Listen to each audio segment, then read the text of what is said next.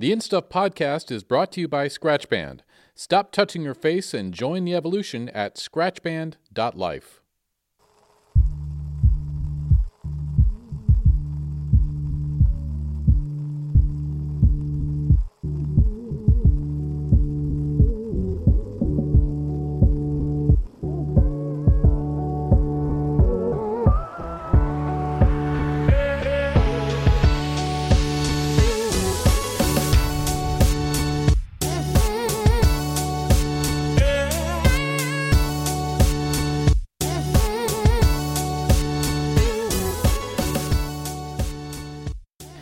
So this week we're talking about the Singularity. Oh boy. What the heck is the Singularity? Now, we realized a moment ago that you had provided all sorts of interesting information about I stuff. realized when you told me that you put all of your notes at the top of this document that I didn't even look at because I was posting my notes at the bottom. My only note was digitally archiving yourself, and then that was it.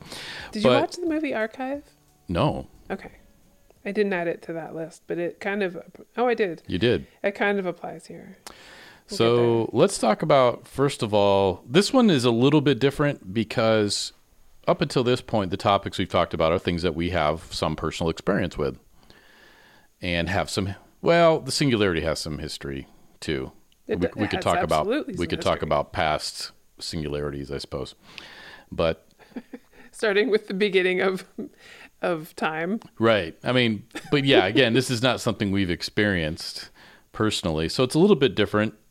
And so I anticipate today we're going to spend a fair amount more time talking about the what ifs and the potential issues that might come from it than personal experience. But as far as you are concerned, how would you define the Singularity? So this one is a little, so I need to get a little bit of help from people smarter than me because I don't have personal experience with the Singularity, so it's hard to define. Mm-hmm. I am a bit out of my depth on this one too because we're talking about really serious computer science and everything. Yeah. Yeah, and there's a lot of prediction happening when people talk about the Singularity. I remember hearing people talk about it though, but way back in like 2009. So it's not a new idea for me. I always had a very vague understanding of what people were referring to when they were referring to the Singularity, the technological Singularity. And so there are two individuals specifically who I would point to as people who have good definitions. One is Werner Vinge, and the other is Ray Kurzweil. And Werner Vinge imagines a singularity happening in a few different ways. One of them being a situation where a computer... I'm so sorry, I said the C word. Yeah, we might have to mute my Alexas here if we're going to say the C word a lot. Yeah, so a computer develops a super intelligence and essentially wakes up into consciousness. And so you have this sentient computer type of thing that has this intelligence. There it goes again. We can't really imagine the implications for that. Yeah, right. And that's sort of one of the definitions of the Singularity is that it is the other side of the Singularity is unimaginable to us. And when you say the other side, it's like we know that there is a point where either a computer or a network or an individual who is assisted by a computer reaches this point where there's this super intelligence happening. Beyond that, though, by definition, we can't know what happens because we are not ourselves at that point. Right. We're gonna pause briefly while I mute all of the Alexa devices in my house. All right, we're back. I've muted all my Alexa devices. No more. Went to the bathroom again. That's important information. No more chance we'll be interrupted, though. No. For a little bit. Maybe. I don't know. Living in a smart house, you never quite know what's going to happen, which is part of the fun. But, all right, so one of the characteristics of the Singularity is that we can't know what life on the other side of the Singularity looks like. Right. Because at some point, once you hit that level of super intelligence, technology is supposedly going to accelerate so quickly on an exponential scale that it's impossible for us to comprehend what the implications might be. Right. Now, can we talk about why it's called the singularity? Have you looked into that at all? So that's really a great question. Because I have looked into it. You have? It's awkward, like I want to address why it's called the singularity, but I wasn't sure. We haven't really talked about if we... Well, you have the answer. I also have an answer, but why don't you go? I don't know that I'm right. So what I have discovered just by listening to people talk is that through an interview I listened to where Neil deGrasse Tyson is interviewing Ray Kurzweil, it was Otto von Neumann, or John von Neumann, who was the first person to use the word singularity in conjunction with technology. Okay. My understanding is it's a metaphor. We're not talking about a literal singularity. We're talking about an experience that is so profound and unique that we don't know what's going to happen. Similar to the singularity in a black hole, where as you get closer to the black hole, the laws of physics start to fall apart. Mm-hmm. It's that kind of thing. You can see that there is a point on our side observing a black hole, but you can't see what's on the other side. You don't really know what happens if,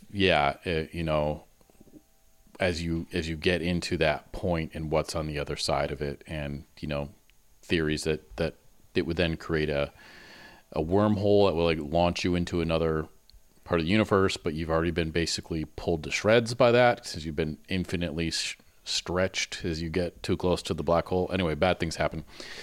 But the idea, so singularity is, they're not referring to any actual thing. You could just as easily, in a way, have called it the doorway, the unknown doorway, or something like that. The path. The path to what the idea is, that it's some sort of portal to another world that we can't imagine. Yeah, so there's a but point we're going to try where anyway, I guess. There's just only conjecture, and it's nothing really that we could suppose or guess with any sort of informed anything piece of information. Right. Even the definitions that I've encountered, they point to either a single computer reaching the point of superintelligence, or a computer network reaching that point, or a human who's technologically enabled, or having some sort of biologically enhanced individual who becomes super sentient. And so they don't even know what it would look like at the point of a singularity, but that point happens, and then supposedly there's this potential where if it's a super intelligent human, let's say, that more and more people kind of join this super intelligence. Either they gain a technology, or they come into, in some way, these abilities as well. So there's a societal impact at some point. Right. And I think this is why it can be confusing to people, because it's not one particular thing. When we talk about the singularity, we're not saying, quantum computing is what's going to lead to the singularity, or biotechnology, or something else. It could be multiple things that come together at a key moment, and then and the duration of this transition is unknown as well. And it's not likely to happen overnight. Right. And it's important that there aren't necessarily people actively trying to develop toward the goal of singularity. Some people just imagine it might be an accidental singularity. Yeah, exactly. So basically the singularity is a portal to another version of this world that is completely alien to the way we understand it now. And I think a way that we can help people understand a little bit is to talk about past singularities. I know of one example, but humanity has gone through a singularity before. Humanity has, yeah. What in your mind, what's an example of a prior singularity? The our ancestors' development of a neocortex. Okay. So so this is something that is way beyond my understanding, but there was a point where our ancestors developed the neocortex, which gave them more ability to understand and get along in this world, where that separates us from other mammals essentially. So at that point, we evolved into a modern human essentially. Well, again, Yeah. I don't know what kind of hominids are included in that, but we are one of those groups. Yeah. What the example I had heard was the development of language, which I imagine Oh, interesting. could be a part of that same brain development. Excuse me, our Rob has coffee again today. Rob has coffee again. Because if you imagine a pre-language human and a post-language human, the pre-language human could not fathom the life post-language. Right. And so I think that's kind of one element. I wonder if there's been maybe like minor singularities in terms of, for example, aviation. Imagine, 1890 versus 1990. Mm-hmm. Could a person in 1890 fathom, like, was there kind of a singularity, maybe a kind of minor singularity that happened in the 20th century?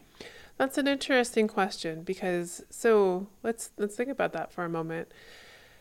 I would posit that humanity, modern humans, have looked at birds and wondered, what would it be like to fly? And so there's been this imagination of flying for a long time as humans. And when did that actually become a reality for a human? Yeah, and they had balloons going way back. They had balloons. And people flying way up high in balloons and dying from But we eventually developed flight. Right. And I think my point, though, is could someone in 1890 in any meaningful way drawn a picture of what 1990 would look like? And I would have to say the answer is no. They would not have been able to fathom the vehicles we have, the computers, the jet engines, the space travel, all of this stuff. I mean, they might have vaguely understood that these things were going to happen, but they would not have had, it would have been an extremely foggy picture. Let me push back on that a little bit, because I think that is on a smaller scale. I think a definition of a singularity, but based on what I understand, as explained, like Werner Vinge wrote this essay in 1992, essentially, where he imagines these different types of singularities, or how the singularity might happen. And what he discusses is that up until the point of this imagined singularity, like futurists and science fiction writers, like they can imagine what happens in the future. Like there are these logical steps that we can take to guess.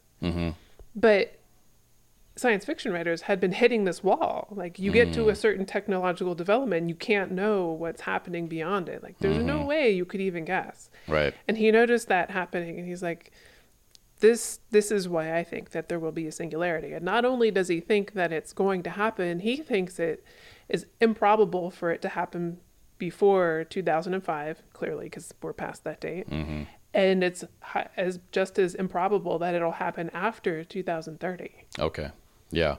Interesting. So clearly this is an area where there's a lot of variance in terms of the significance of the singularity and the duration of the transition. So, I mean, as you say that, I think like, okay, you look at, early film, they had the like man going to the moon stuff. So they could envision some space travel way back then. And you've got, what's his name? 20,000 Leagues Under the Sea. Jules Verne, certainly imagining a future, time travel and these kind of things. So, yeah, I would say that that's not an example of a really distinct singularity. I think it's on the spectrum, the singularity spectrum. Right. But what's changing now is how quickly this is happening. So if you look at basically how slowly things were changing throughout human history, and then we see in, probably starting in the 40s and 50s, this graph of progress. You making a curve upward. I'm making that that curve of the, what's his name's? Moore's Law? I can never remember that, and every time you have it right ready. That sort of Moore's Law. And so what we're seeing now is in a change where a child born today may not recognize or be able to predict what their life might be like at 40. Right. Whereas that was not a concern for previous generations. Listening to people talk about the singularity too, when they talk about it, they refer to Moore's Law and they refer to it as this exponential curve. It's not linear. Right. And so not only do they think that the singularity is probable because of Moore's Law curve, at some point you will get to this threshold where you have to surpass this singularity to get any further on the Moore's Law curve. Right. You The have line to starts reach- going so vertical Right. that it becomes basically infinity. And if you don't ever achieve a singularity, then what you're essentially saying is technology is going to plateau. Right. Like you won't have that same rate of technological progress. So that, I think it might have been Ray Kurzweil talk about that, then that's really compelling to think deeply about. And so that hit home. And then I let my YouTube just kind of continue recommending videos after that. And then I started getting a lot of Elon Musk talking about how dangerous AI is. And YouTube kind of sent me through this spiral that was really disconcerting. I took control of what was playing next and stopped that. But yeah, there are some really smart people thinking about what might happen with technology in the near future. Like this is within our lifetime, and what it means for us and future generations, because it will look totally different. Yeah. One thing that came to mind for me with this was something I've experienced in video, whereas Moore's Law seems to apply, computers get faster, storage gets bigger in a smaller space. Now we can hold as much in a tiny little micro SD card as I used to have to hold in a giant SCSI drive. That was a massive pain. There's something I haven't heard in a long time. Oh, those things were the worst. Who named that? So Jeez. unreliable. That worst acronym. Anyway, we're going back to the 90s for that. But as I saw computer processing increase and space increase, they increased the video quality, and it became like a zero-sum game. So, if we had just stuck with nice standard definition video, I could easily import it, render it, export it super fast. But as the capability of the computers got better, we demanded more of them because we wanted higher quality video and more effects, and we wanted to see it right away. We wanted to see it in real time. We didn't want to wait for stuff to render. And essentially, we bogged down the computers so that stuff was taking about as long as it was before in some ways. And so that's something that comes to mind for me is, will we sort of like, as we upgrade from a dog carrying our packages to a donkey to a horse to an elephant, we just make it carry more stuff and slowing, and it all goes the same speed. I wonder, if that's something that is going to sort of slow down or impact our progress toward the singularity, because, hey, as the internet gets faster, suddenly we're not just looking at HTML, we're looking at streaming 4K video in 360 3D. There's so many implications for that too. you I know? remember when HD first came out, I was like, why would I want to watch my favorite sweaty sports team in HD? It's like, there are Right. some things I don't need to see in high def. Right. But then you watch humans who are on television, like a lot of news personalities, they're on this high definition screen all the time. And I feel their professional presentations of themselves have changed into this very perfect, polished, unattainable standard that I think is just unrealistic. Mm-hmm. So I think that is an unanticipated outcome from high definition video. Right. And I see the same thing happening as internet speeds pick up. You know, right now I've got pretty lousy internet, but I can stream HD, you know, streaming services pretty easily. Mm-hmm. But I'm really limited when it comes to trying to stream things in VR because VR has got way larger screen and there's a lot more going on. And it's two different videos at the same time if I want to see it in 3D. And so I see that like, okay, when fast internet finally arrives, then I will do more with VR and I will demand more of it and I will bog it down again. And so, yeah, I'm just kind of curious because as the technology progresses, we also demand more from it, which sort of maybe in a way hinders the progress a little bit. But at any rate, so we're moving toward this singularity. What are the things that you see as converging? Because as we said, it may not necessarily just be one thing. What are the sort of, in my mind, the singularity is like multiple trains all racing toward the same spot. What would you say are the different trains that are chugging toward this singularity? So that's a really good question.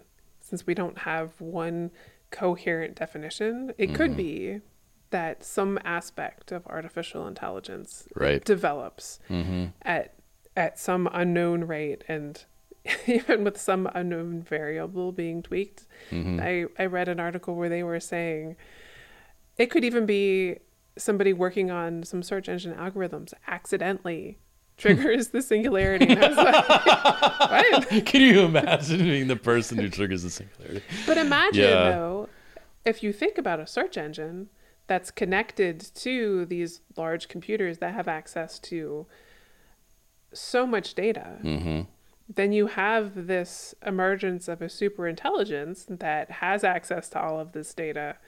You have, so what is it? You have the ability to realize and perceive your surroundings, and you simultaneously have lots of data. Yeah.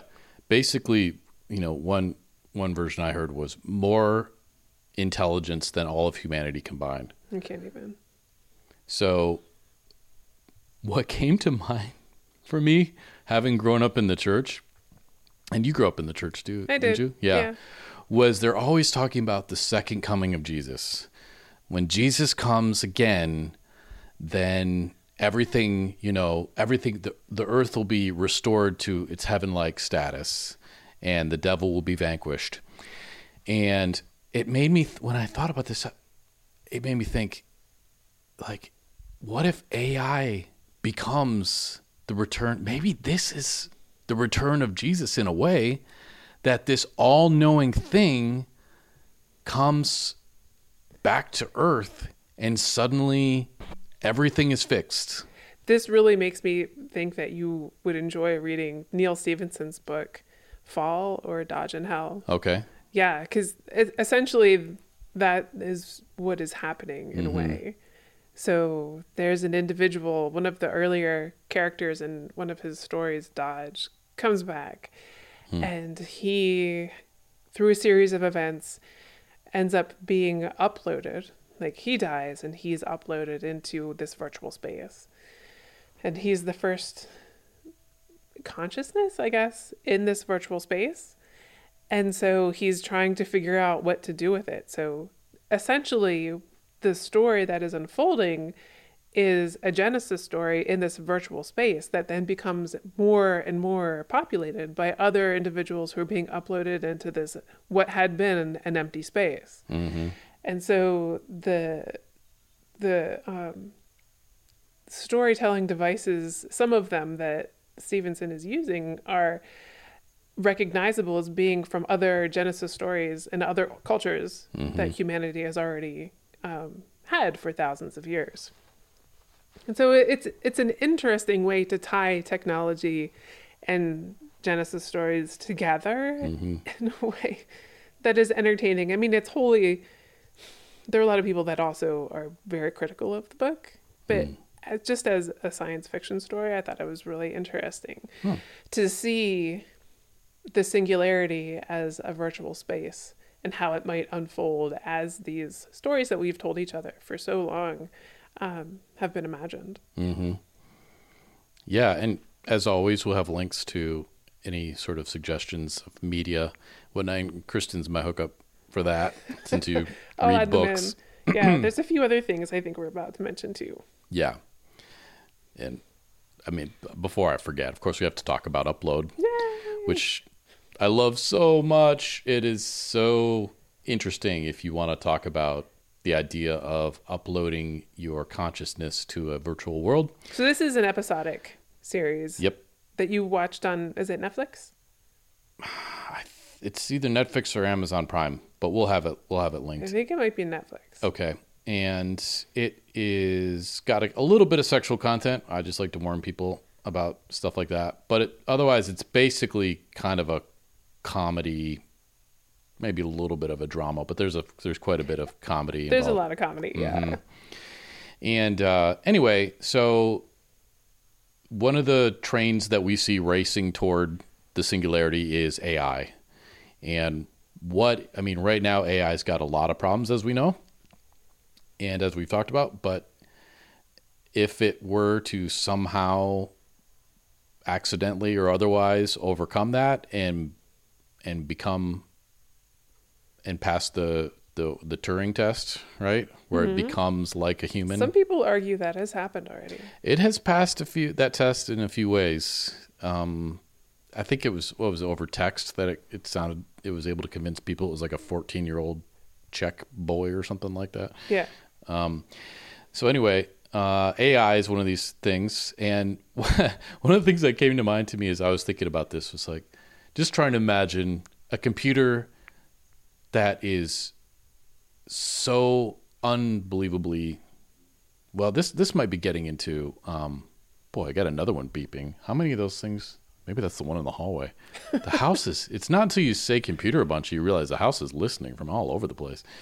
Anyway, this kind of gets into AI and also into quantum computing, which I think I want to talk about next. But I was thinking today, as a documentary filmmaker, one of the things that would be really nice is to just go to my computer and say, hey, computer, edit this documentary for me. And take all of the creative choices out of this process for me. Yep. Just because, frankly, you'd be so much faster at it than I am. It takes me forever to finish a documentary. Wait a minute. Yep. And you do a great job. You got AI, so you'd make the decisions I would make, or maybe even make them better than I would make, because you've seen every documentary ever made. You've seen the ones that I like. And that's basically what I'm doing when I'm making editing decisions. And I'm making decisions based on this sort of collection of experiences that I have by watching other documentaries. I don't like where this logic is going. So I imagined that I asked the computer, edit this documentary for me, and this is post Singularity, and the document or maybe it's right at the Singularity, and the computer goes, okay, and it edits it, and then it automatically says, well, I've already edited it and distributed it in the most possible, likely way to make it successful that people will see it. I've also made a sequel because I know you'd want me to make a sequel. Oh, jeez. And I've done 5 other sequels. And I've also created a whole nother series similar to this with an infinite number of episodes, all based. And that's what I think of as the Singularity, is a computer so fast that it already knows what I'm going to ask it before I ask it. Mm-hmm. And it just does There is still, that must be the basement one or something. I can't believe it still Your hears me all the computers way are over here. creepy. Basically, it just takes off and it's processing so much faster than I can comprehend or ask questions. That's the kind of situation that I picture when it comes to the Singularity. Yeah. It makes me sad though, because I like the imperfect decision making that come with people that make something quirky. It'll be programmed in. Ugh. The imperfection will be programmed in. We say that, but I can't help but feel bad for losing those things. I will say it again. I'm so irritated that every time I find a show, I finish it. What if AI just made infinite new episodes? I would desperately love to watch more of Upload, but I can't because the humans can't make them fast enough for me. Get AI to do it for me. But you would never leave your house. You would just watch episodes of Upload endlessly. I get bored. See, that's the whole like trend fallacy in my mind, you know? Like you see something begin to happen and you assume that line just goes forever. No, of course. Right now I have access to infinite entertainment on my TV. Seemingly infinite. No, I have access to YouTube. YouTube is constantly adding more than I could ever watch. Which is true. That is yes, true. okay. It's not maybe strictly infinite, but basically it might as well be infinite. For all practical I purposes. will never catch up with it. Yeah. Do I sit on my couch all day? I have access to billions of different video games. Well, no. nobody wants to watch 8 hours of birds at a bird feeder on their television. Some people do. They make it. So I will push back, since you were pushing back earlier, on the idea that if some perfect entertainment exists, that I would just get sucked. Yes, I do get sucked in and I will binge watch stuff for a while, but I'm still a human who gets sore and tired and bored of stuff that I need to change and do things that stimulate my mind. Anyway, so I want to serve that as kind of a bridge between AI in the Singularity or post-Singularity. Are you done talking about Upload? Because I feel like you were so excited to talk about it last week. Oh, and critique it? Mm-hmm. Oh, okay. Maybe should we do that after we... We could just do an episode on Upload. I'm okay with that. That's kind of what I feel like we should do. Okay. I don't want to get too bogged down because that's a little bit different than the Singularity. There's issues I have with that. The issues I have with that are, as I've talked about, when the script writers, directors, whatever, when Hollywood basically extends one technology to its limit, but then ignores the progress of any other technology and uses that to create problems that the other technologies clearly would have advanced with and would solve.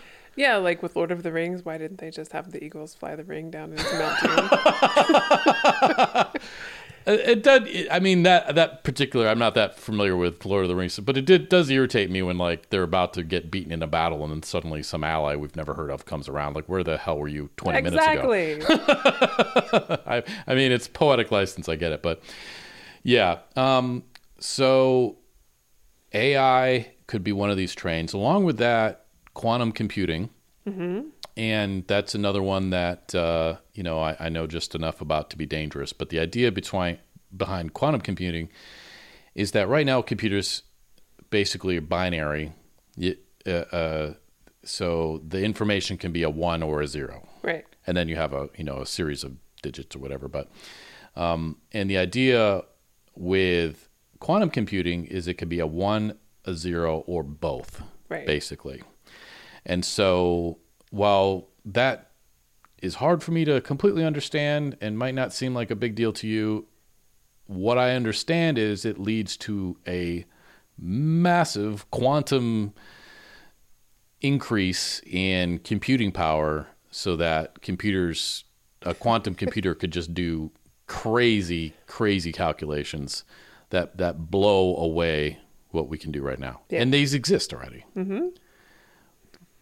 Tell me what I'm wrong about, or fill me in. You can't? I'm agreeing with you because I have also heard these things, and they equally are beyond what I can, as an individual grasp. Like, I can't imagine my day to day and how that would be impacted by quantum computing, because I have not experienced it yet that I'm aware.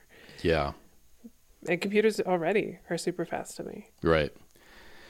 I think you need to work more in video, because then you would start to appreciate this. I understand wanting to have a computer that's fast, because I am a slave to watching Adobe just annihilate my processing power on my computer when I'm trying to run graphics. Right.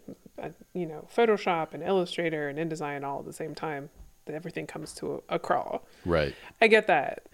But what that means for larger things that humanity can do, I'm not able to wrap my head around. Like the computations that a system like that can handle, not only quickly but simultaneously.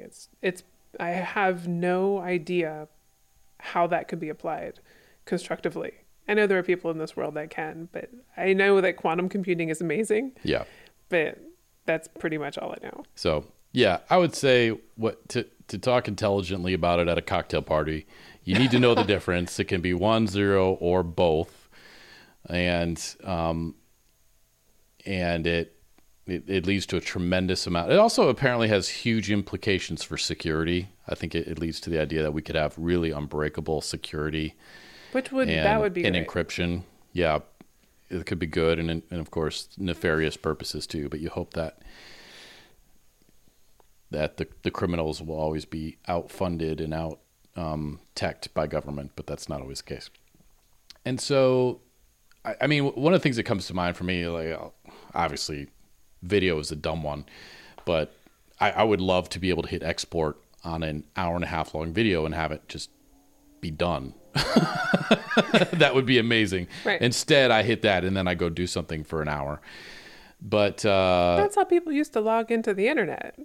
Right. Like, if you remember back in the 90s, you would open up whatever browser, like Netscape. You would go to whatever page you need to go to. You would type the address in and then go get your coffee. Yeah, right. We're trying to connect to AOL. Lord help me. But but I can imagine. I mean, you can imagine data. I mean, we aren't scientists and stuff, so we don't interact with huge amounts of data very often. But like they create these programs to process it, and it's a huge challenge to get these things to process the information and to not crash. They talk about having to like babysit their algorithms and stuff. So imagine taking just a tremendous amount of data. I mean, every word anyone's said throughout history, and processing it and having AI interpret it or something and look for patterns and that kind of thing. Yeah. I imagine the visions of the future that I'm familiar with, even from an early age, like Star Trek. Like the types of computers that could handle navigation through the universe and life support and artificial gravity. That to me seems like you would need a different type of computing than we have right now. Right. And is there another train rushing toward the Singularity that comes to mind for you? I forgot we were even doing this. My head is just stick with your own podcast. All right, I have one. If you don't have one, the other one that I've heard of is contributing to Singularity is basically like biotech. Okay. And you had that other show that you recommended too. What is it called? The movie? No, the TV show. It's called like biotech or something, isn't it? Biohackers. Biohackers. There you go. Okay. But technology in terms of our biology, nanotechnology, I guess, could be put along with that. So having incredibly tiny robots moving through our body and killing cancer cells and other diseases. CRISPR in terms of being able and going in and editing DNA and taking care of genetic problems. Test tube babies and basically genetically engineering a child before it's born for certain traits. So that's, and I guess maybe along with that, the kind of cyborg type stuff that we're talking about with Elon Musk and his whatever link, what is that? Neuralink connecting a computer to a brain. And so that's another one of the trains, I would say, racing toward this point is, I think as you sort of alluded to, giving us superhuman powers or creating a human cyborg connection. Like what if AI combines, the best of AI combines with the best of humans? Right. So you have this symbiosis of biology and technology. Right. Yeah. Mm-hmm. That ultimately leads to a super intelligence. Which, yeah, that alone could be the singularity. Mm-hmm. So that's the other one. Other than that, other than all of those, so I think what I want to be clear about is we're not talking about necessarily one technology that's carrying us over the threshold of the singularity, but it could be multiple colliding. If you could imagine AI and biotech colliding, that kind of stuff. I sent you a message at the end of last week, and I was like, I'm going to make a watch list of movies related to the singularity. But when I started to actually sit down and edit a list, I realized that there are so many movies that either touch on or try to get into a future beyond one of these definitions of the singularity. There's just no way you could watch all of them in a reasonable amount of time. Mm-hmm.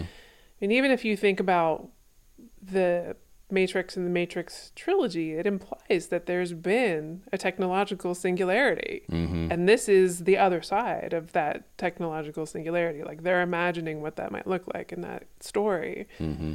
So I stopped trying to make that list really long. I would make that list a lot longer too by adding in another element that could contribute to the singularity, which is alien contact. Well, that would explain a lot. Because if aliens arrive with technology that is wildly more advanced than ours that we've never seen before, that's a basically overnight singularity, potentially. Mm-hmm. And kind of reminds me a little bit of, maybe contact with the Americas is a type of singularity. Oh. How could a Native American in 1550 imagine, Americas in whatever, 1750 or something of that nature? Like a whole race of people you've never seen before. Right. Listening to some of the people talk about this singularity too, it was a weird space my head was in. Just mm-hmm. There's a lot of people just talking about a lot of things that are beyond what humans could comprehend, right? Mm-hmm. And I was in that Elon Musk spiral where and it's been covered in the news before, like he is somebody who is against like this development of artificial intelligence because he thinks that there is a scenario where it definitely goes bad. Mm-hmm. And I watched that video where he's saying that. And then I watched a video where Boston Dynamics has just come out with a robot. It's essentially robotic legs that learned how to walk in virtual reality. The robot learned how to walk. And then they sent it out like in the streets of Boston and it walked and navigated a real environment based on what it had learned virtually. Wow. And so one of the comments that Elon Musk had made in that video in that interview is that, one, artificial intelligence is a scary thing. And if you're letting artificial intelligence run around on the streets, it's already too late. It's like, oh my gosh. That's why I think it's so futile that he would even complain about AI. Well, then think about this. Who is it that is actively trying to move humanity to a different planet within the next 30 years? Yeah. I feel like he has an exit strategy. When we got plenty of stuff going on here that he could fix if he wanted to. Yeah. I hate that we have to even talk about him. I'm really not an Elon Musk fan, unfortunately. You know, it would be funny. I don't know if funny is the word, but it also struck me if at some point here, like the next couple of years, it comes out that he is a robot. That would be awesome. And he is the artificial intelligence. Right. Well, sometimes his decisions are totally inconceivable. Before we move on, too much. I heard once somebody say that when sailors from Europe and Scandinavia came to America for the first time, they suggested that the Native Americans could not even see the ships because they were so outside of their realm of understanding. I've heard it was something they could never have conceived of, so they literally could not see them. That's kind of singularity stuff to me, that it's so outside of what you could ever fathom that you can't even see it. I mean, you could ask yourself that question now. Like, have you seen a spacecraft from somewhere in the outer reaches of the universe? How do you know if you don't think you could ever see the technology beyond your wildest imagination? Yeah. And that's the nightmare fodder of, are there aliens wandering around us all right now and we just can't see them because they're so beyond our comprehension? Yeah, that's the stuff that'll keep you a little bit awake at night. Also might get you to stop picking your nose right now. I'm saying in general. Well, I don't want to insult our listeners. That was a really erratic jump you made there, but sure. The who's watching argument. For the first time ever, I got semi-freaked out about alien contact this week because someone suggested, I can't remember who it was exactly, that maybe we shouldn't be sending probes out to space, that maybe alien contact would not be the best thing. These were the people it could enslave us all. That were against sending the golden, that record out on Voyager. Now I'm kind of on the same page with them because, really? Yeah, we don't know. And in our own history, we have seen alien contact go extremely badly. I got genuinely scared. Wait, in our own history? Oh, you mean in terms of I always come back to Native Americans and contact with Europe. You're talking about like people moving around on the Earth, right. Not Hollywood depictions of what happens. No. Okay. By alien, I mean like an alien in the sense of aliens unfamiliar. from Europe coming to a different country. Yeah. So yeah, but anyway, okay. So alien contact, I would say, is one of the elements of the potential catalyst to singularity. And yeah, I've heard that this is supposed to be the century for alien contact. So there you go. Careful what you wish for. Interesting. Yeah. Wait, the century or the millennium? Century. Oh, wow. Yeah. So we'd sometime in the next 80 years. One of the things that I think I've mentioned to you, because I am excited about the uploading of consciousness. Yes. I really don't want to die.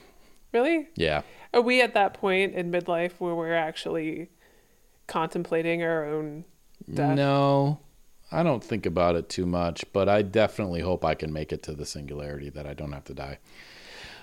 This is an interesting conversation that I do want to have, but if you don't want to have it on the podcast, I understand. Let me just finish my thought on it and then just sort of let me know.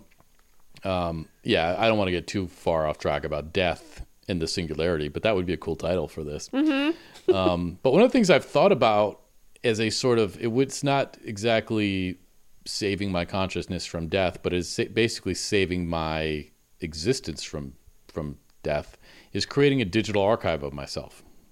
Have I brought this up with you before? Yes, we have had this conversation, I think, in the context of Black Mirror or Upload. Mm-hmm. Yeah, and so the thing I thought that we can do right now is I could basically take a 360 image of my body with the private parts, of course. So you're 3D carefully. Or not 3D. You're scanning your corporeal form. Correct, so that I could be recreated in a digital world. Yeah. And then, I mean, I've already produced enough that people could just take it off podcasts and other content. All of your social media documentary. I don't do much on social media, but definitely my voice could easily be recreated. Yeah, just based on what I've already done. But what if I I talk a lot as right now. But what if I knew like exactly what to record and I don't know, pictures and memories or something like that. And what if I could basically provide a future person with enough information about myself to create another, basically an AI version of me that would be indistinguishable from who I am now. So some future generation could have the benefit of me. I love saying things like that just to see what your reaction will be. I was trying to weigh whether or not it'd be worth the investment just feeding you to have you around. No, So I'd be a this is the thing digital the self. future needs. I wouldn't need much except feeling that I was important and people listen to me. The feeling, not the reality, but the feeling. Okay. So that's something that's crossed my mind. And I thought about doing it and just making it available. But then I was like, no, then the evil people of the world will just take me and create a bunch of deep fakes of me in horrible ways and do all sorts of unspeakable things with my digital presence. But Rob would never ride a shark down a waterfall. are you kidding? No, because I respect sharks too much. Wasn't there a movie? What was the movie? Sharknado. No, who was riding a shark into a volcano? Was that The Incredibles? I think it was The Incredibles yeah. too. Yeah, I seem to recall it was something Man. like that. Okay, so there is a Black Mirror episode, I think in the first season, where a woman and her fiance, I think, they're depicted together, and her boyfriend dies, and she tries to, in the process of grieving, she tries to bring him back based on a service similar to what you've just described, through social media posts and some other things, as a sort of grief surrogate. Yeah, he comes back and what's creepy is he comes in a box. He has essentially a robotic body, but he has all of the voice and some of the memories. What else? Yeah, I mean, he's basically like a clone, Kind of. an AI clone who's meant to behave exactly like her, I don't remember if it was fiance or husband, but her partner. Okay. Yeah, and things just get weird. They get weird because he's obviously he's not him as a person. Right. He doesn't ever develop any further. Right, and also he exists to please her, and if I recall correctly, it's been a while since I saw that episode, but basically he just exists to try and make her happy, and that ironically makes her miserable, Right. because that's not what we look for in a partner. We all know that humans are never happy when when in all cases they're happy. They become unhappy being happy. Well, yeah, what is it? We don't want to be with someone who has no sort of motivation of their own, and opinions of their own. Right. And so, yeah, it's interesting. I wonder if some people saw that and were like, oh, I had a relationship like that. Maybe terrible. you have. Have you ever been in a relationship with someone who just all they wanted to do was, No. it's odd to think that this would be bad, but all they wanted to do was please you, and yeah. That relationship wouldn't have lasted Right. long anyway. Exactly, because you want someone who's an equal, Right. not a slave. That has their own ideas and doesn't mind pushing back, and Right. having conflict, it makes life interesting. My cat is walking dangerously close to the recorder, and we had a pausing incident, but she hasn't stepped on the pause. So yeah, and so that's one element of post singularity. It's an element we can picture, but That androids living forever? Oh, well, androids. Okay. Yes, this concept of AI androids. So you could bring back people who have died in a way, and that would be super weird. So in a similar scenario, essentially what you're saying is you could have a conscience or a copy of a conscience uploaded, and that potentially, I guess taking into account that the whatever is the virtual space is built on lasts infinitely long. That consciousness would also last infinitely long. Right. And what does that mean? Can you imagine living? I can't even imagine living for hundreds of years. That is beyond what I can comprehend. It's the end of death. So that's one thing that could be on the other side of singularity, is the end of death as we know it, which would be inconceivable to us now. Right. That you never have to go through the sorrow of death, that everyone you've ever loved is around forever. Sickness is over. And Upload deals with that in a kind of interesting way. Because one of the problems they present is, well, but then we have this we have these people, like, what do we do with them? You know? Well, the people that are uploaded? Yeah. So that scenario to me is interesting because that's where people go to retire. Mm-hmm. And once you're uploaded, you're no longer allowed to work. Exactly. You can't be productive, which Right. I think is not necessarily a space I would want to live in either. Mm-hmm. Because some of the things that I do for fun might be considered work. Right. And I would want to be able to do them.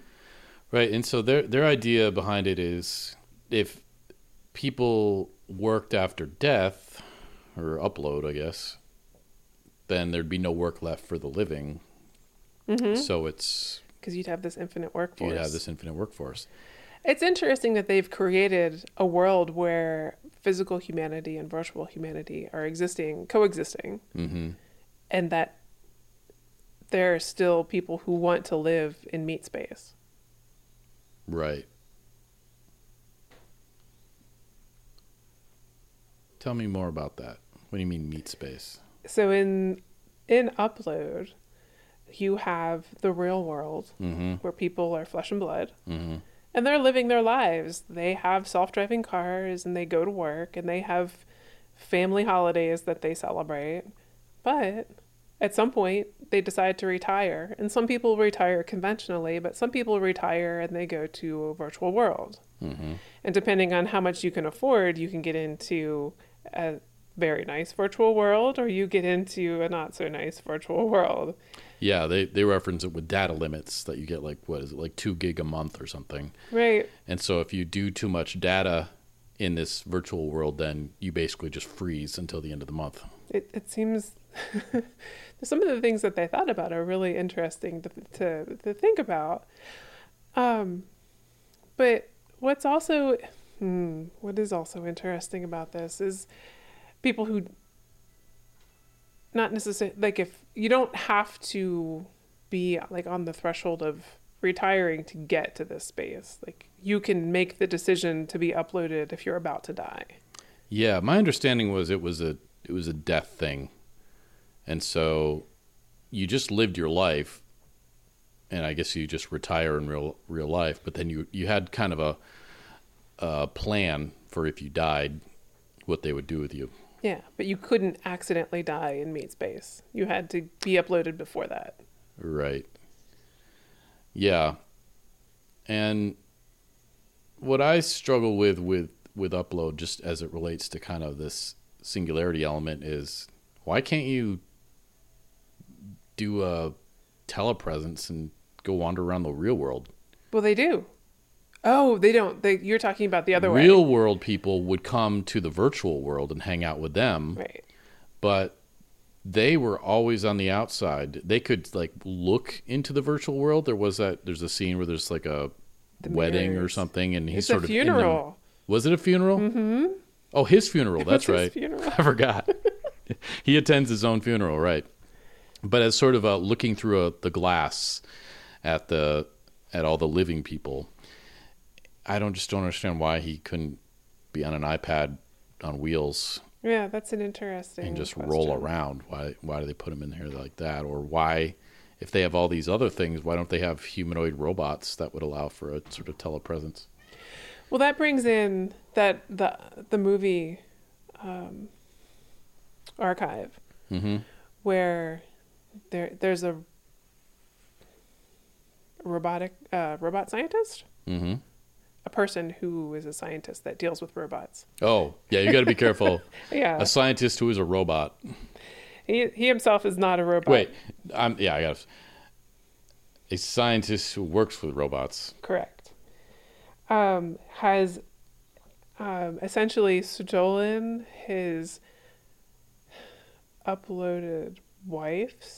his dead wife's upload, and is trying to put her inside of a robot sufficiently developed enough that the consciousness he puts into this robot could serve as a surrogate to her as a human being, even though she's dead. Mm-hmm. Which is another Black Mirror episode, too. Oof. The creepy ones where they put people's consciousness.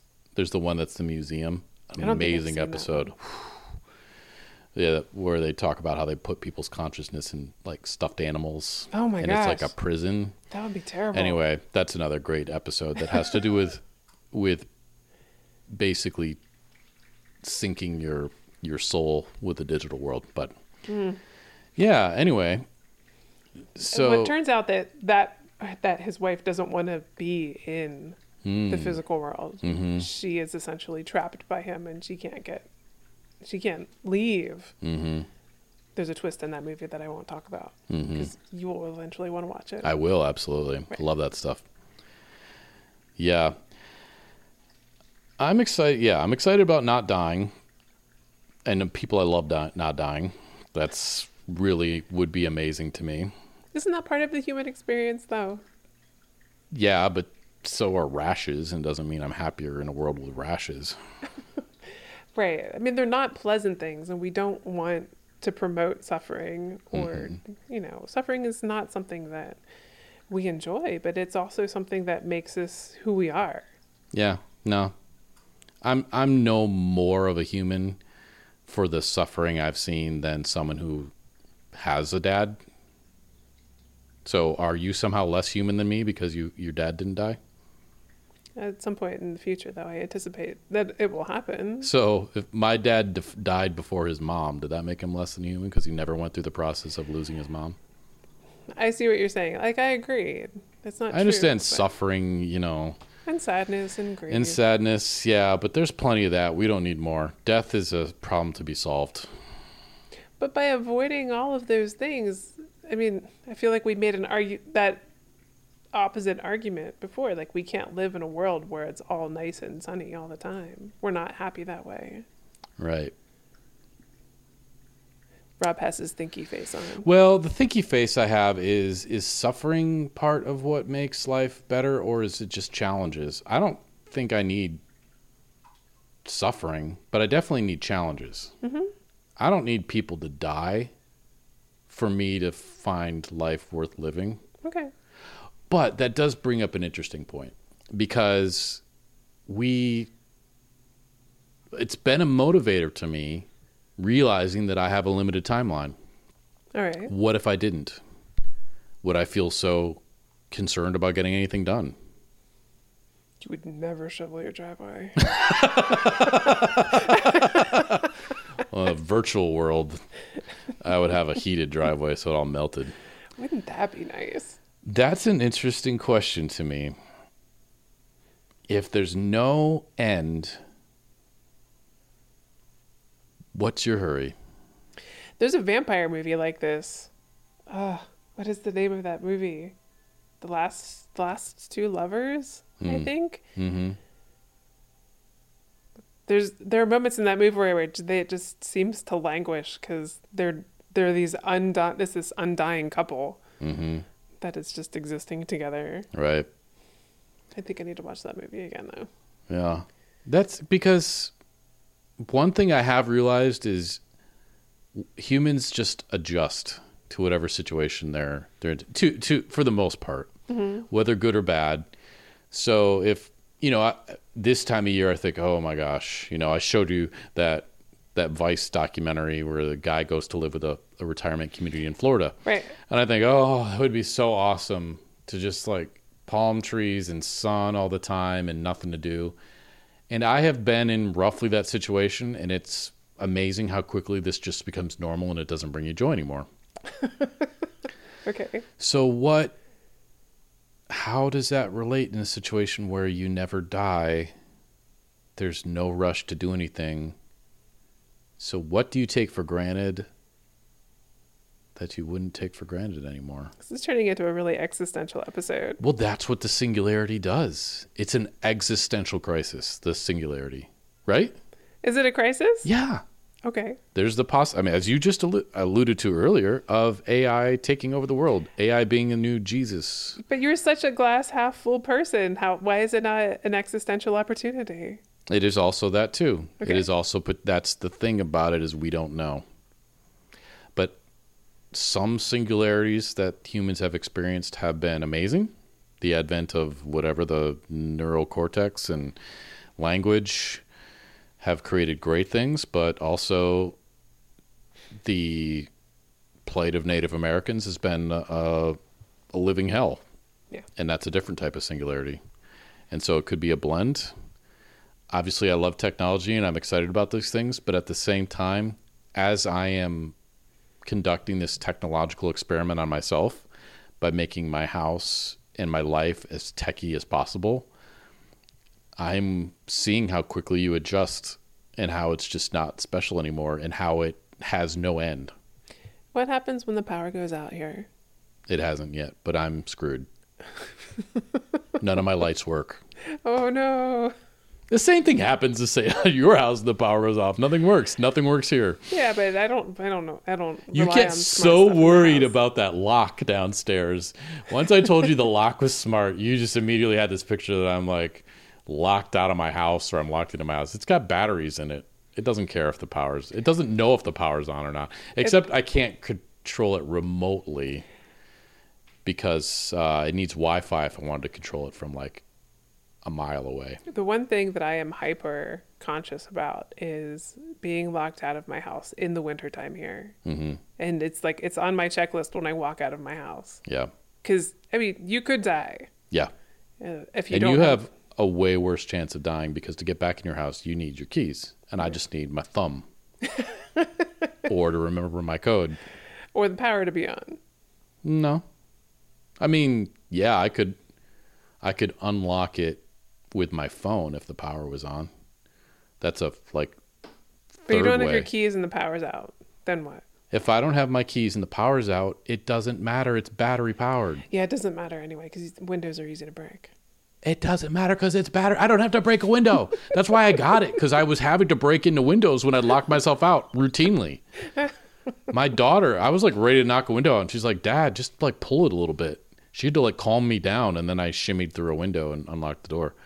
My daughter has gotten me into a house. She should be a cat burglar because she's got a gift for getting back in the house. That's awesome. I have never locked myself out thanks to the smart lock, and I have multiple other doors with normal locks, but I'm not buying the fear of that. Okay. I love you asking me what happens when the power goes out. Stuff. My lights don't work, just like they don't work at your house. Yeah, but I don't miss anything because my lights were never really doing anything by themselves anyway.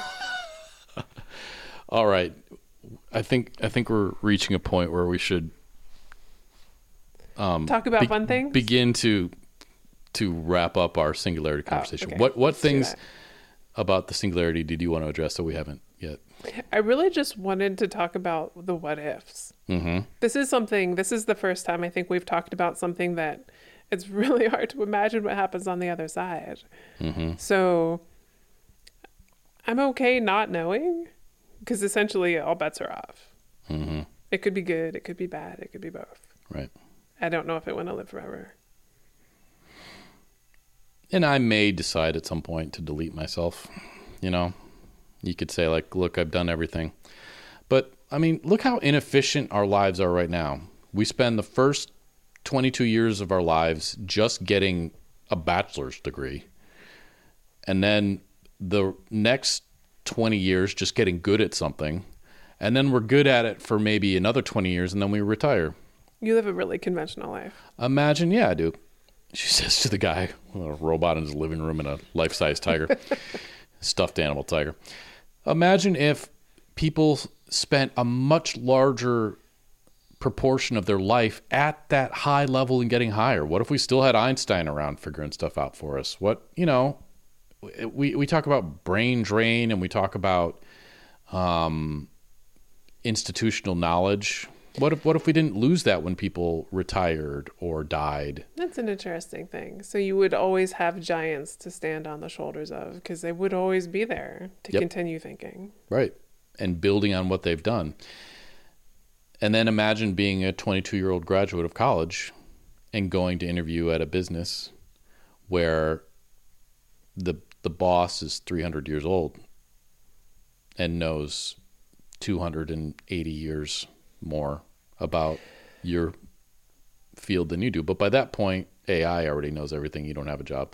This is where stuff with Singularity, This is what I know. it just like blows itself up and you get really like lost.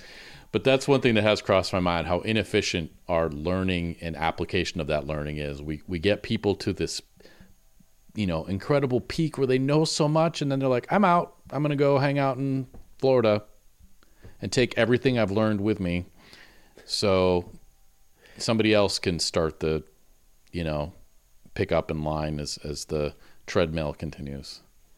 Treadmill. What else? I do have something exciting, though. Wait, the thing that blew you away or something exciting about the Singularity? Something I'm excited about the Singularity. I would love to be able to just jump between virtual worlds. I would love to go back into the 80s and just wander around in the 80s, Right. And AI would be able to basically render a convincing version of an 80s. And there's a Black Mirror episode about this too, where basically they go back into the 80s. I think that's what I was remembering. I was like, where did I see that? Yeah, that woman goes back and is in a relationship with someone from a different time. Yeah. So I really like that idea. So you want to switch worlds like video games? Yeah. Okay. And just like, I want to live in the 80s for a while. Okay, now I remember how boring the 80s was. Let's try, I remember I couldn't get out of the 80s fast enough. Oh my God. Yeah. Anyway, so those are some things that excite me. The reduction in suffering. But I don't know. Do you think people today, this will be my last thought, you can have other thoughts, but do you think people today then are less human than people in the 1600s who were suffering from disease and war and famine and had way less suffering? Because we have so much less suffering than they had back then. Are we somehow less, or is it different? I'd argue that it may not be less. You think? Do you know what surgery was like in the 1600s? Oh, I don't want to. I don't even want to imagine. Like that, there are things that are really great us right now. I will stand by that. We have less suffering, tremendously less suffering than people did in the 1600s. By volume, I mean, all we have around. less suffering, but we have longer lifespans. I don't even remember what the question was. What was the question? Are we less human? Oh, no, it's not that we're less human. Is there less suffering now than there was? No. Oh. Just please accept the premise that there is less suffering now. Okay. Does that make us less human than someone in the 1600s? I don't think it makes us less human. It might open us up to deal with different problems to solve. Like, we're not solving for survival. We're solving for innovation. Mm-hmm. Yeah. What comes to my mind is the new problems that creates, where you get people who go to work, come home, eat dinner, watch TV, go to bed, and start to get into this rut of feeling like, what is my purpose? That is not a problem. I imagine too many people in the 1600s were like, what is my purpose? My purpose is to plant and pull out potatoes and not die. Right. It's pretty. They didn't have the luxury of wondering these things. Am I happy? And do I love this person? Yeah, am I happy in this relationship?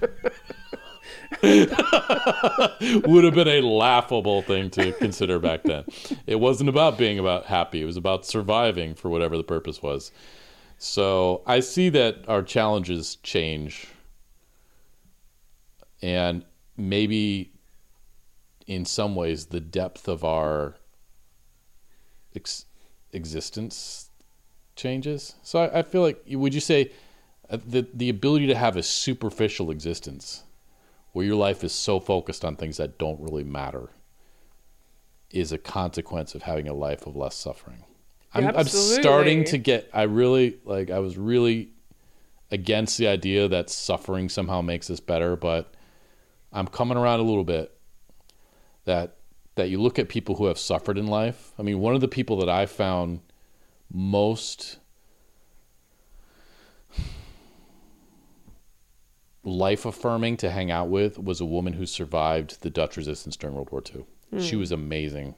She was just a light of a person, and Holocaust survivors can be like this too.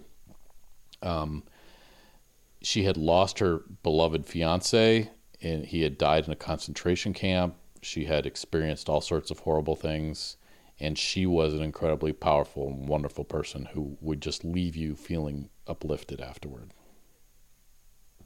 So. Okay. That sounds pretty great. Not the suffering part. I'm conceding to you a bit there. Does that feel good? You like that? I don't feel like I won. But I do agree that there's value in overcoming hardship. Agree. It was your idea. Of course you agree with yourself. This doesn't have to be a competition. All right. What else about the singularity? You want to talk about more what ifs? There's so much what if. I don't think I'm having a hard time keeping a train of thought because it's just so broad. Give me a what if positive situation and a what if negative situation for what post singularity might be like. What if we could learn things instantaneously?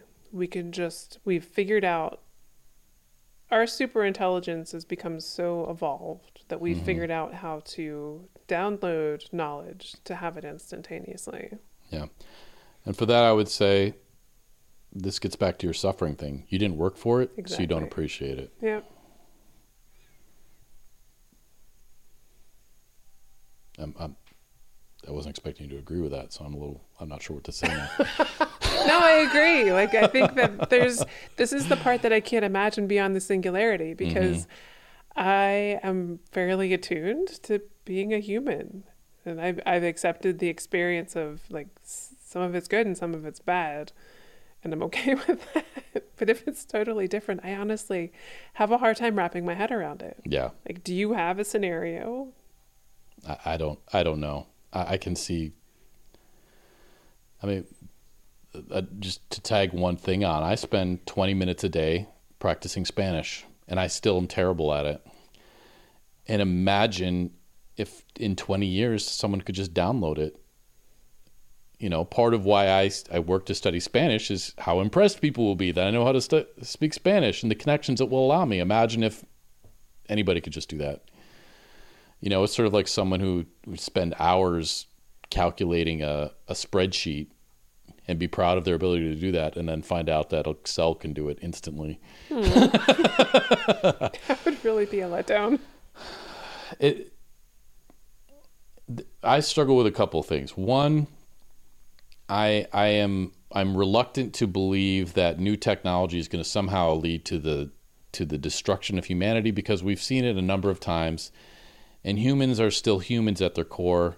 And just because there's a new technology doesn't mean that, sort of like you were saying earlier about, if there's an infinite number of wonderful TV episodes, will I just sit on the couch forever? Like, no, because I'm still human at my core. I still want to go outside and get sun, and I need that to feel good. So there's a part of it where I'm like, humans are, we know what we like, and we're not going to give up what we like just because technology might allow us to. So that sort of dystopian thing, I don't 100% buy into. But on the flip side, anytime there's something new, I do wonder, just because things have gone well in the past doesn't mean they're going to go well in the future. And with aliens, Lord only knows. The same with computers. So it's not always, and in the different scenarios, it's not always humans that become super intelligent. Hmm. It's technology. So you have Mm-hmm. let's say you have a computer that reaches this technological singularity. Would they want to coexist with humanity? Mm-hmm. So I think that might be where things take a left turn and go downhill. Mm-hmm.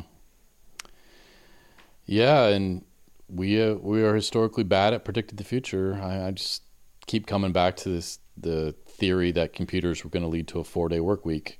Oh, I love that. Yeah, wouldn't that be amazing? Yeah. And instead, it's led to a 7-day work week.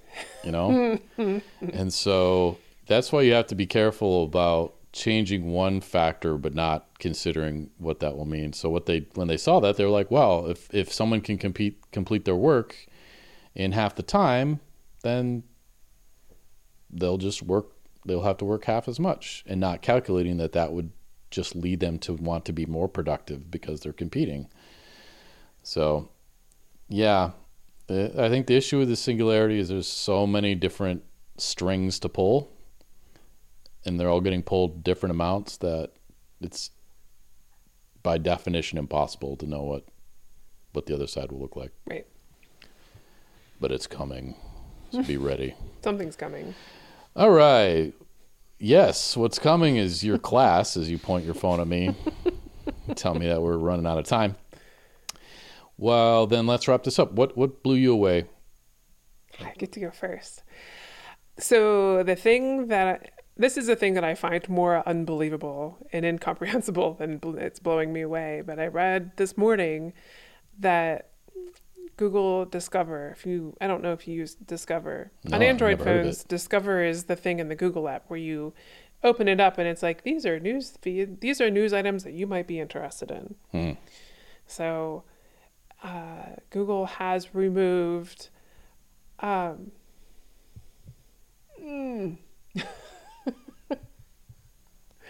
my gosh, you're gonna have to cut this out.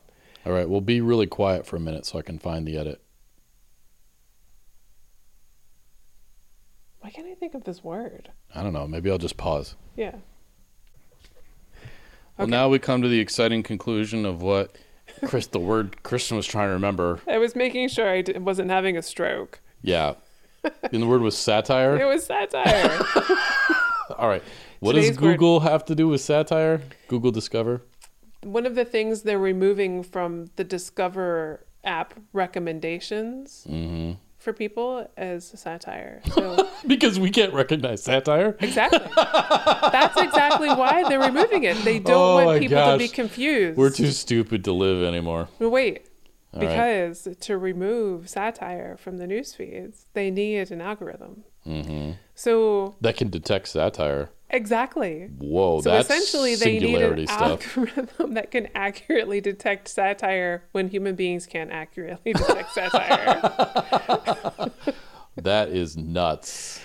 It's really discouraging for so many reasons. One, what we just talked about, and two, like, it's sad that there are people that can't detect satire, and I feel like, a rising tide lifts all boats. Like, get people to the point where they can tell the difference. But what ultimately happens in this world where there's an algorithm trying to figure out what is satire and what isn't is real news is getting called out of that potential feed. Okay. So, Wow. yeah, that's really discouraging. So, yeah, I'm multifaceted. I can't believe this week. Great. That is very sad. And I had a couple, but yours actually makes me want to change one of mine. The one I want to go with is learning about how the quarantine may have been an aggravating factor in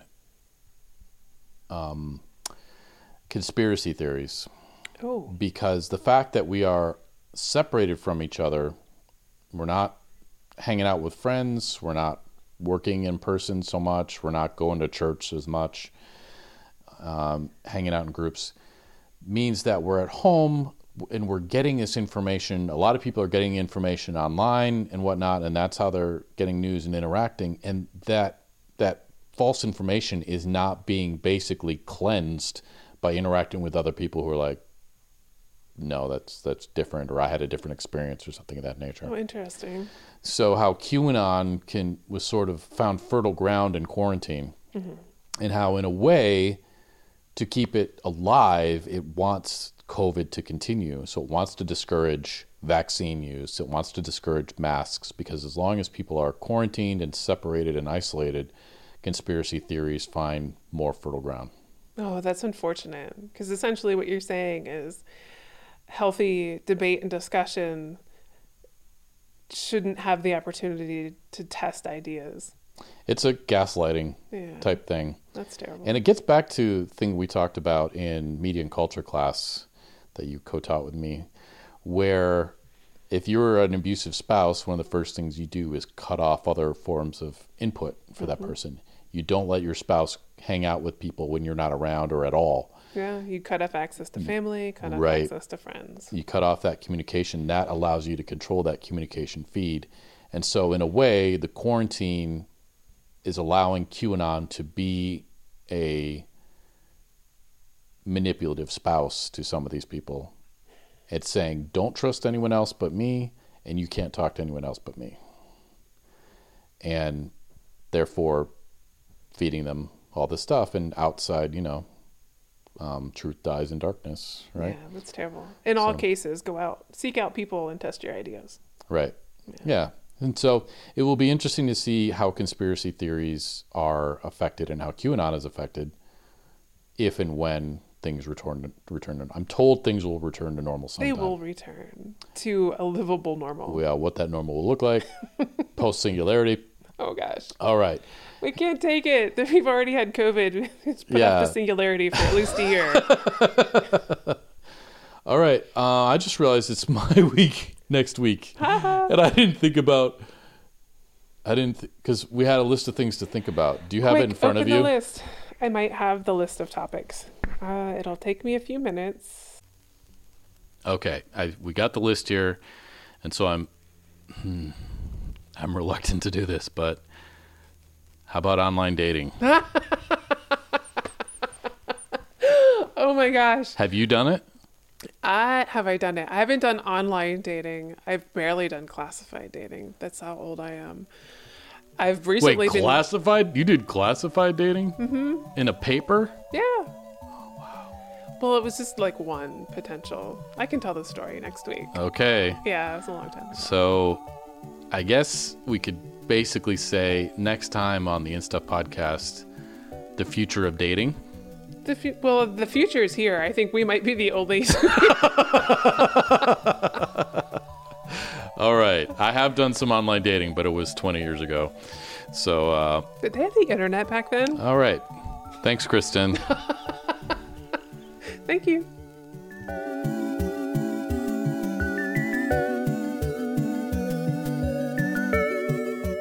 Thanks for listening to the InStuff podcast. If you'd like to join the discussion or see links to the things we referenced in today's episode, feel free to pop on over to instuffpodcast.com. That's the letter N, stuffpodcast.com. If you're enjoying the InStuff podcast, check out my other podcast, Dark Winter Nights, True Stories from Alaska. In each episode, we share amazing true stories from Alaska, told by the Alaskans who experienced them. The New York Times recently called Dark Winter Nights the best winter podcast for storytelling lovers. Check out Dark Winter Nights, True Stories from Alaska, wherever you get your podcasts, or at darkwinternights.com. The InStuff podcast is brought to you by ScratchBand. Stop touching your face and join the evolution at scratchband.life.